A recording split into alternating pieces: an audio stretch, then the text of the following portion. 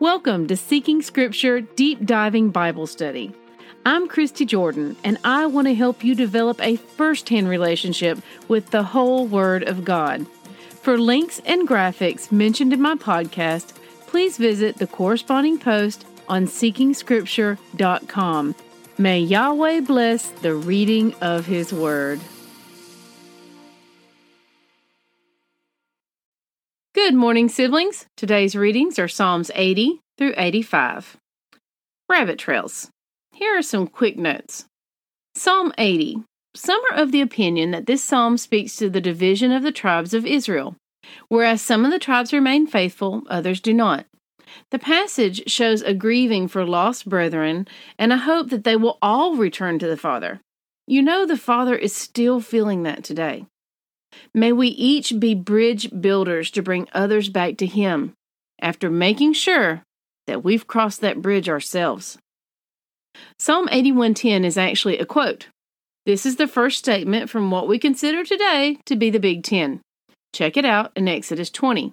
But while you're there, try to take time to read that whole chapter in Exodus again. It bears repeating for us always. Most believers agree that we should be walking in obedience to these commandments directly from the Father. Whether you agree or not, it's still true. Psalm 81:11 through 16. Oh, my heart. We could read this to every generation and it would be true. But how much more so is it today? But my people did not listen to my voice. Israel would not submit to me. So I gave them over to their stubborn hearts to follow their own counsels. Oh, that my people would listen to me. That Israel would walk in my ways. I would soon subdue their enemies and turn my hand against their foes. Those who hate Yahweh would cringe toward Him, and their fate would last forever. But He would feed you with the finest of wheat, and with honey from the rock I would satisfy you. Psalm 82 sounds confusing at first, but it's believed by some that the author is using the term gods to describe the corrupt officials of Israel who unjustly govern over God's people.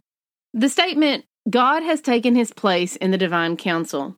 In the midst of the gods, He holds judgment, is then referring to God judging, standing in the midst of these officials, watching their deeds and judging them for their actions.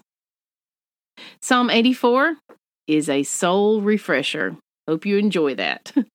Psalm 85 is a beautiful psalm of repentance from a people who are turning back to Yahweh and are assured of His grace towards them due to the sincerity of their turning.